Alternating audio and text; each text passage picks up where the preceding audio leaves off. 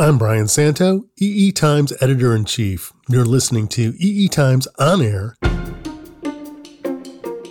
and this is your weekly briefing for the week ending March 5th.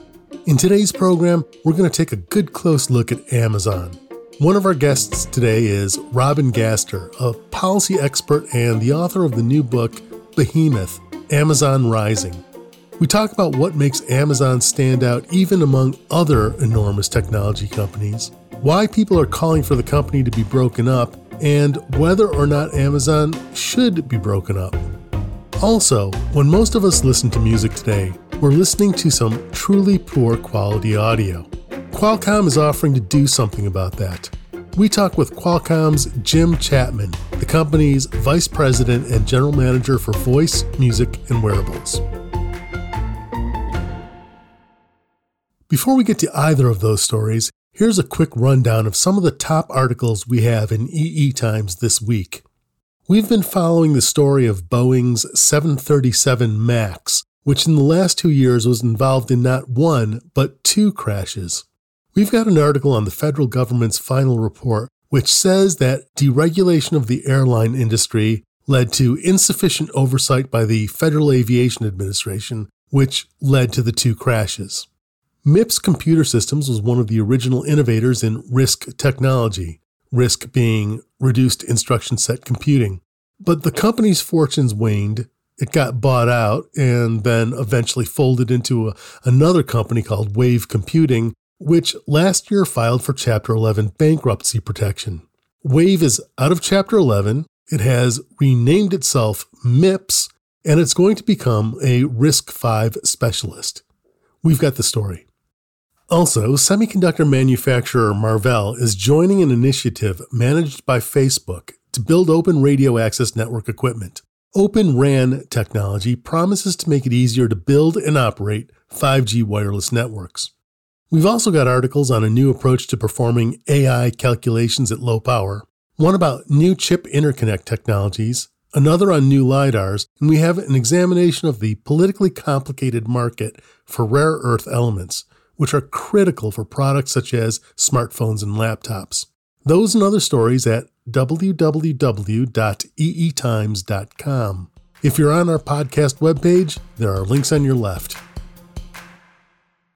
Technology has frequently altered how music is produced and distributed, but recently it also fundamentally changed how music is consumed. Not that long ago, people who enjoyed listening to music were likely to have a rack of audio equipment with sizable speakers that could fill a fairly large room with music, and that system would reproduce the music with pretty good fidelity. People actually purchased music, transferred to various media, LPs, tapes, CDs. That's changed. Now, the majority of listeners consume music accessed through a subscription service and streamed through a small device, probably a smartphone, sometimes a smart speaker, and they're more apt to listen using headphones or earbuds. Now, none of the equipment involved today is likely to have been engineered to support high-fidelity reproduction. There are any number of hiccups that could compromise sound quality that can occur in the wireless connections between cell tower and phone, and also between phone and earbuds. Those hiccups include latency. Qualcomm is fluent in pretty much all of the common wireless protocols. Its products, meanwhile, are commonly found in smartphones and in some smart speakers and in some earbuds, which means its technology spans much of the modern audio equipment chain. It has devised a technological system it calls Snapdragon Sound, a set of proprietary software and hardware technologies designed to optimize wireless quality in the entire audio chain from HD content delivery to mobile phones to earbuds. The aim is to support high-fidelity sound while avoiding many of the problems inherent in wireless handoffs that can compromise audio quality. Global editor Junko Yoshida recently spoke with Jim Chapman, Qualcomm's Vice President and General Manager for Voice, Music, and Wearables, about Snapdragon Sound. What motivated you to develop the Snapdragon Sound? Can you explain? Now, where we think we should get to and what consumers are demanding is they're saying, look, we've got these wireless earbuds. We love them. We're using them a lot. We need to rely on them. It's not good enough to say you got some wireless earbuds and that's okay. You know, look at me, I'm great, no wires. But we've moved way beyond that. Consumers are saying, I'm buying these things and I'm using them on my conference calls, to listen to my videos, to talk to my parents, to talk to my kids. They have to work, and they have to work really well, and they have to work every time I use them, wherever I use them, however I want to use them. Right. They really want the reliability of that wired connection wirelessly. So they want, no impediment to getting great quality audio. Yeah. They want no impediment to latency. They don't have to. They don't expect to have to compromise on latency, and they certainly don't expect to have any glitches or drop calls or anything like that because of the wireless audio. Right. So we've taken that to heart, and we're looking now at introducing Qualcomm Snapdragon Sound, which is an optimized chain of technologies, really, and software that enables seamless and immersive audio all the way across mobile devices and wireless audio accessories. Now, that's quite a mouthful. What do we really mean? If you try to get best audio by only looking at an earbud or only looking at a phone, you can get so far, but you can't get the whole way. If you really want to do the best job, you need to kind of take the system as a whole and say, okay, I've got audio coming from my phone all the way through the phone. There's many layers of software out over a wireless link and all the way through the earbud. And I have to optimize that. Now, what can I do when I optimize that? Qualcomm's in a great position, right? Because we have silicon and software in the phones. We've got silicon and software in the earbuds. We can do that optimization problem. What do we get when we do it?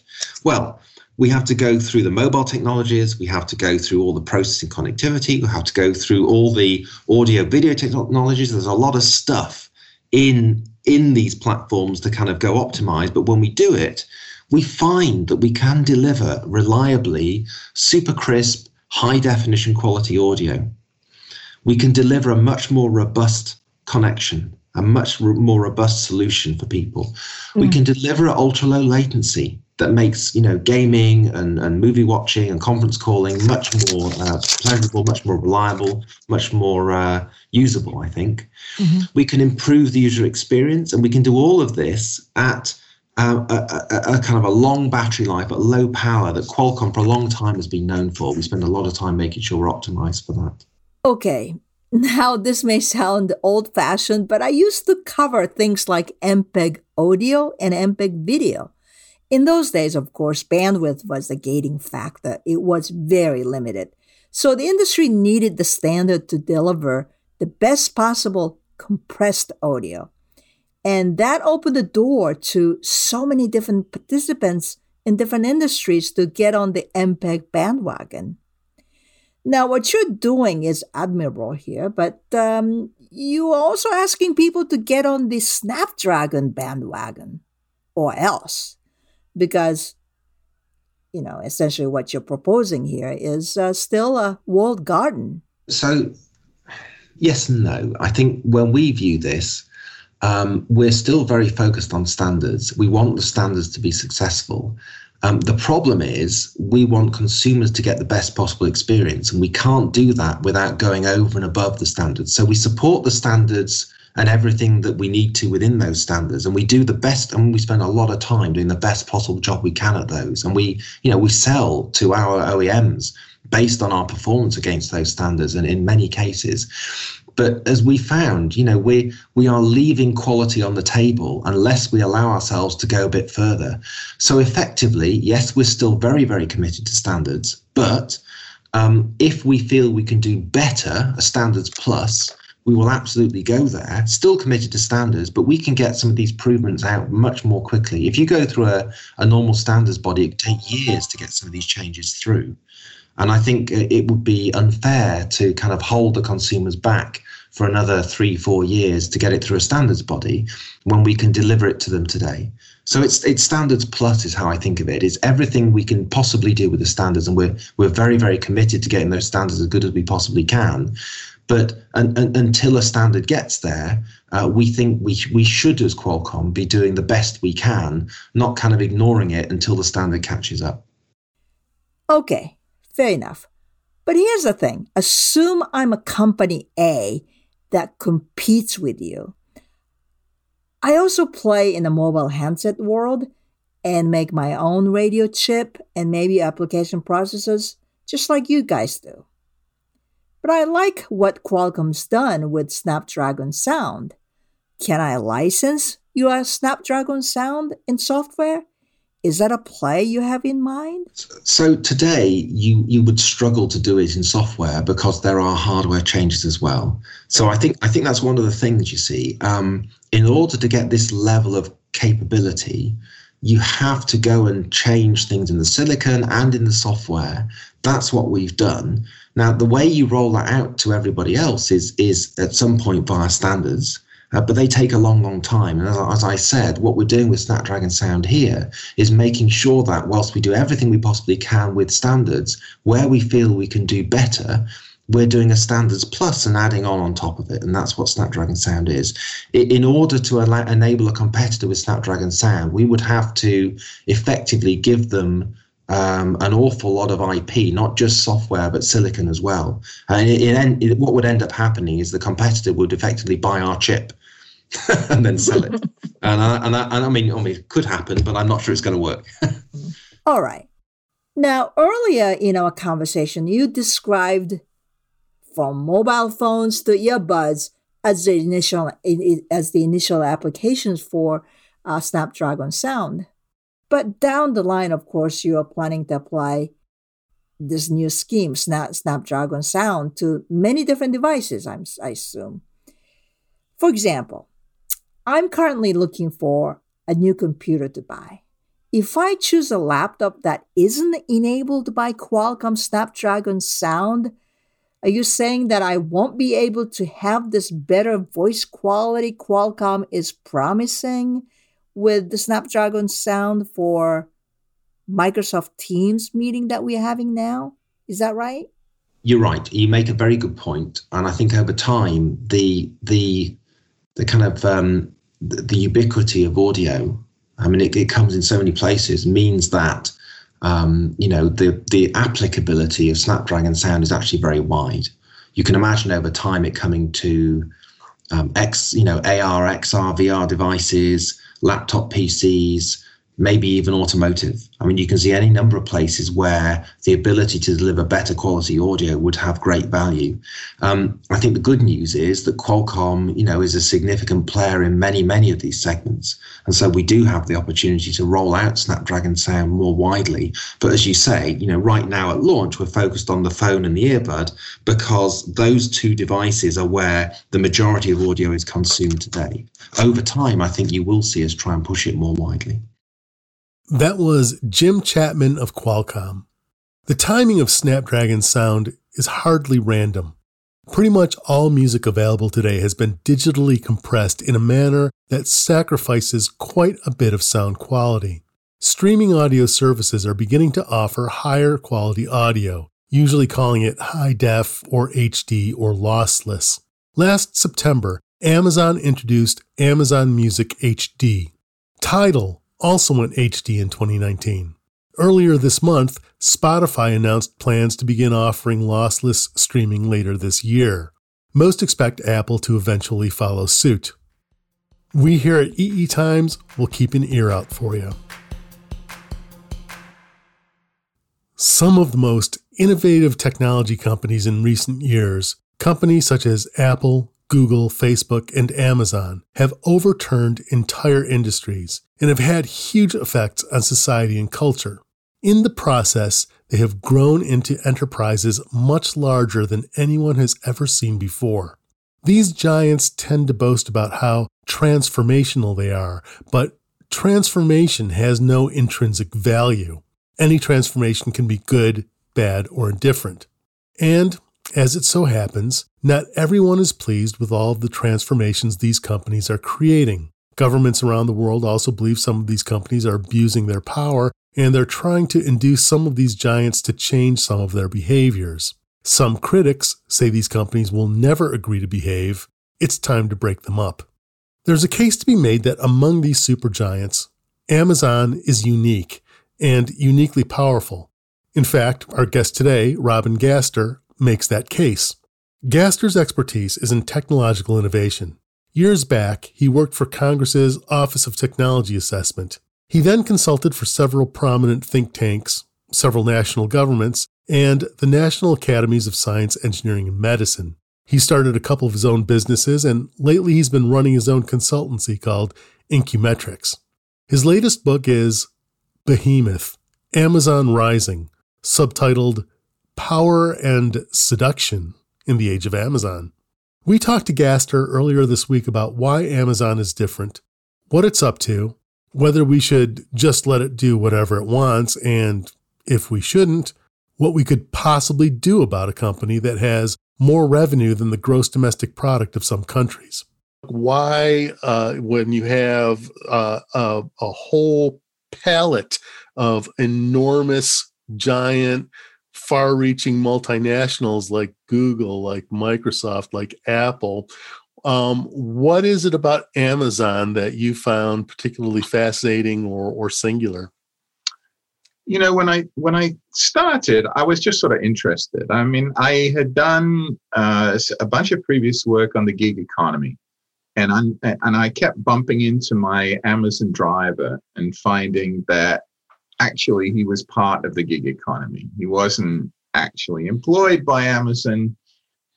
So I got interested in thinking about how Amazon, after all, became what it is. I mean, you know, in a certain sense, the other companies sort of, you know, have kind of stayed within their lane. I mean, right? I mean, Facebook started as a social network, and it's still a social network. And Google, you know, landed on the search algorithm, and there it is still.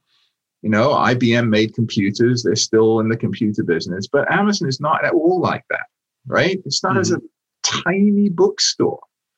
And I do not believe anybody, including Bezos, could have predicted anything like where it's gotten to now. So there's an extraordinary story there. That's not an accident, I don't think. I mean, I you know, there have been many moments when things tip their way in different dimensions. That's okay, fine. But there's just too much there. You don't become a $400 billion company in 25 years by accident. It doesn't happen. So then I thought, oh, well, okay, I better figure it out. Yeah. So the realization that Bezos or the Amazon organization seems to have come to is that they're not just booksellers. They are akin to the notion that like the old railroad companies thought of themselves as railroad companies, and their competition said, no, you're in transportation, you just didn't realize it. Is there an analogous realization by Bezos or the Amazon organization that there's something, they are something more than just a retailer or distributor? Oh, sure. They've never seen themselves as a retailer. I mean, Bezos pounded on this years and years ago that they were a technology company, they were an innovator, and above all, their mission statement is very simple. We are going to be the most customer-centric organization on earth. That's it.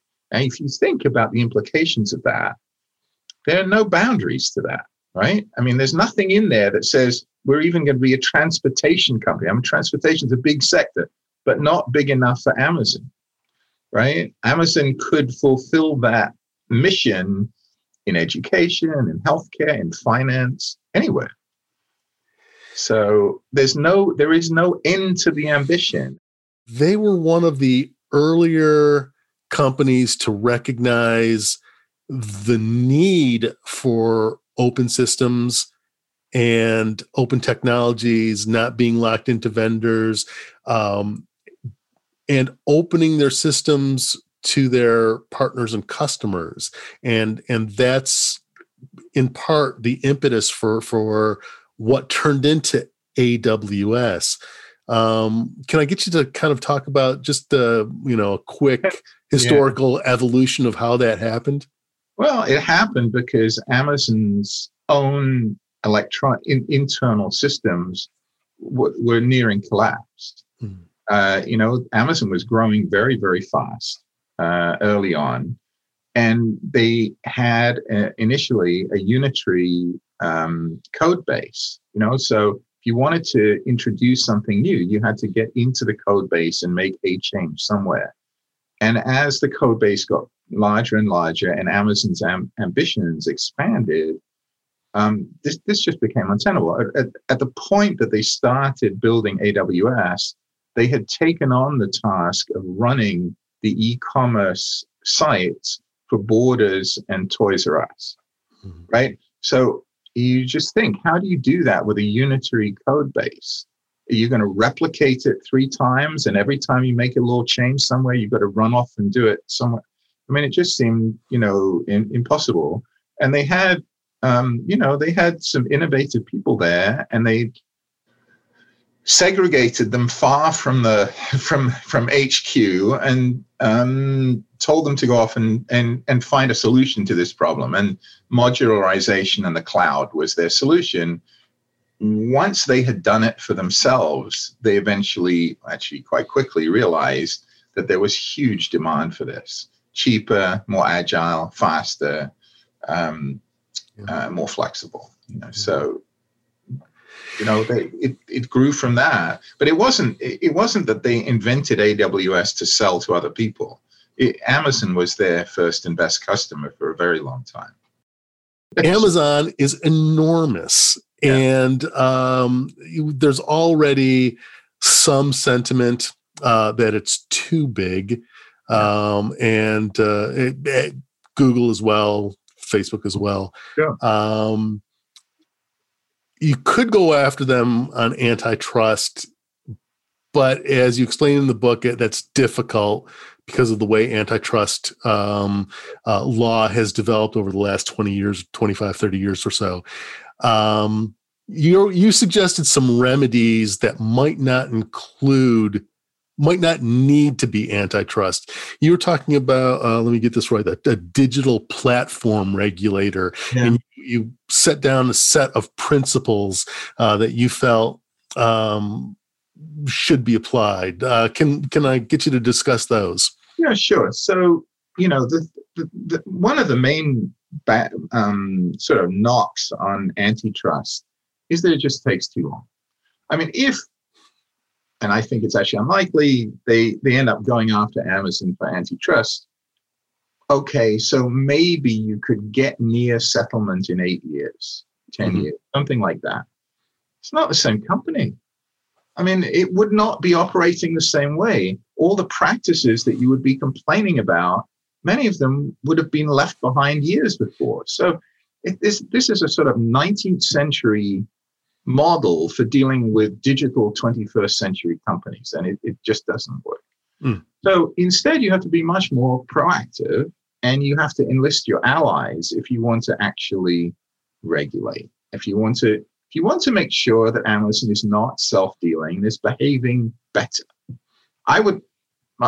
People ask me what do I want, and I can say, well, what I want is the Amazon I want, not the Amazon I got.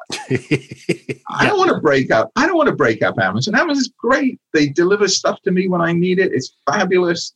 It's an extraordinary service. They do new things all the time. Fabulous. I don't want to break that up. I just want them to behave better. Yeah.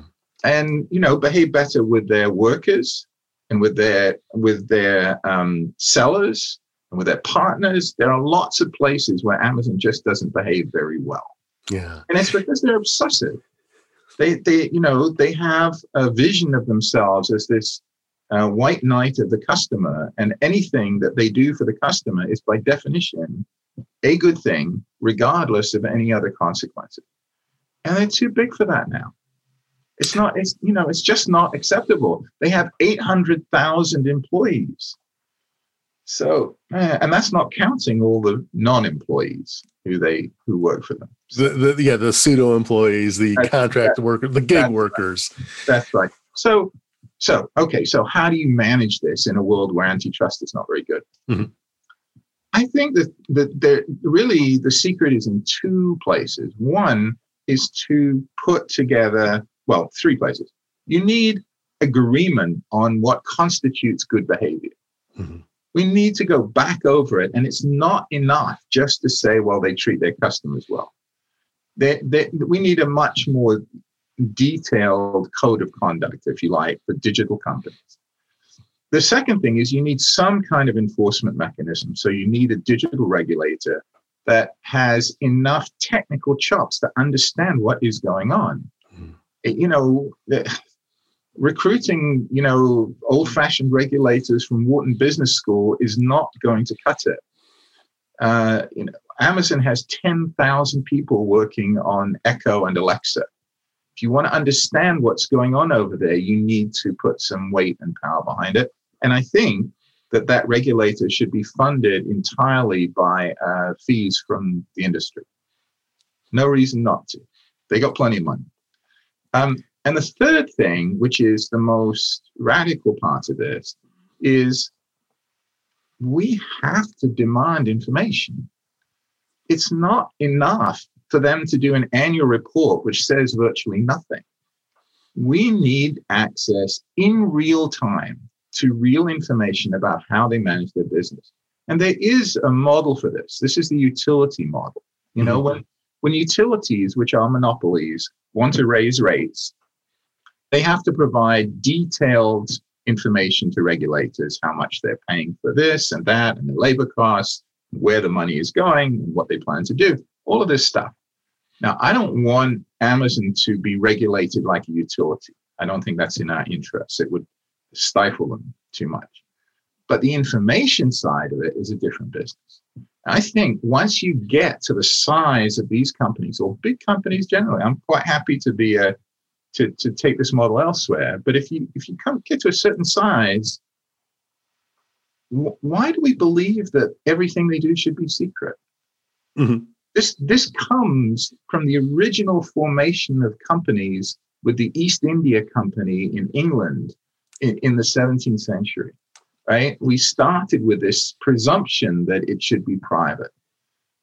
I think now, if you're that big, no, actually, you should not be private. Why should you and I be walking naked across the digital plane, exposed to every freaking company in America because they can peer into our various entry points, and yet they get to be completely secret?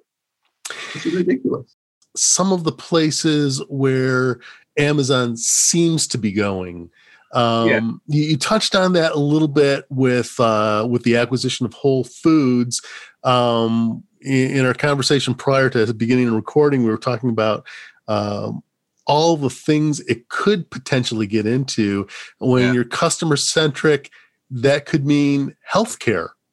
I think healthcare is likely a very big focus there now. If you think about all the different things they're doing, so they bought PillPack, so they have that. They've opened Amazon Pharmacy, so they have that. They've opened Amazon Care, which is their primary care pilot. I call it a pilot. It's a service that they offer in their warehouses and their offices. They build these little primary care facilities. And if you think about it, it's kind of like what they're doing in healthcare is kind of like what they're doing in AWS.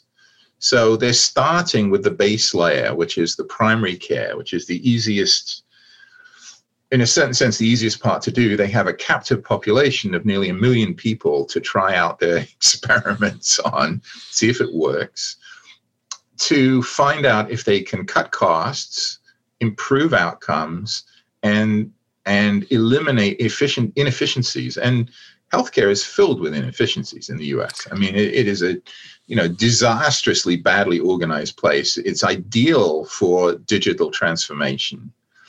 So you can imagine Amazon absolutely getting in there. And once they figure out how to do personal care in the home through Alexa, which they're clearly doing, and they just released Halo, which is their monitoring device for healthcare in the home. The whole primary care package in the home, in the local clinic, online through Amazon Pharmacy, it's all those pieces are fitting together. It seems very clear to me. And it makes sense. And then one can imagine them moving up the stack, just like they do in AWS, moving to the higher value things. So one could imagine specialized clinics or different parts of the channel that they want to cannibalize. I know, for example, that they're very interested in B2B inside healthcare, right? That would be another place where you can bite off a piece. So that's one side. That's healthcare. I think that's absolutely coming. Do I welcome it? Well, kind of. I mean, would you like as a customer to have Amazon being your healthcare provider? Not sure I want to be a provider inside it, but as a customer, yeah, probably. You don't look convinced. I don't look convinced because I just don't trust one company that knows, that controls so much. Well, and next absolutely natural step would be insurance, right? Health insurance, because they would have all the data. Robin Gaster's book, Behemoth, Amazon Rising, is now available at fine bookstores everywhere. You can also get it, fittingly enough, through Amazon.com. And that is it for the weekly briefing for the week ending March 5th. Thank you for listening. The weekly briefing is available on all major podcast platforms, but if you get to us via our website at www.eetimes.com/podcasts, you'll find a transcript along with links to the stories we mentioned. This podcast is produced by EE Times. It was engineered by Taylor Marvin and Greg McCrae at Coop Studios. The segment producer was Katie Huss.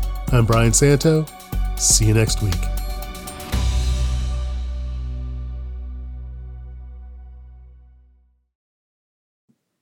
What were the last things that you personally bought from Amazon, and what were the last couple of things you watched on Amazon Prime? Oh, those are good questions. Last couple of things I bought from Amazon would be a couple of electronic cables. Those are, there's nowhere really to buy them around here anymore. But I buy a lot of things from Amazon. Amazon is really a great provider. And what did I watch most recently on Amazon Prime? It's hard to remember amongst all the different services. Oh, I think The Expanse. Okay. Yeah, which I liked. I thought The Expanse was great. Me too. Absolutely fantastic. So what does that say about you? Does that say that you're more of a nerd than you realized? Oh, I'm a nerd without math. You can only get so far in being a nerd without math, I think.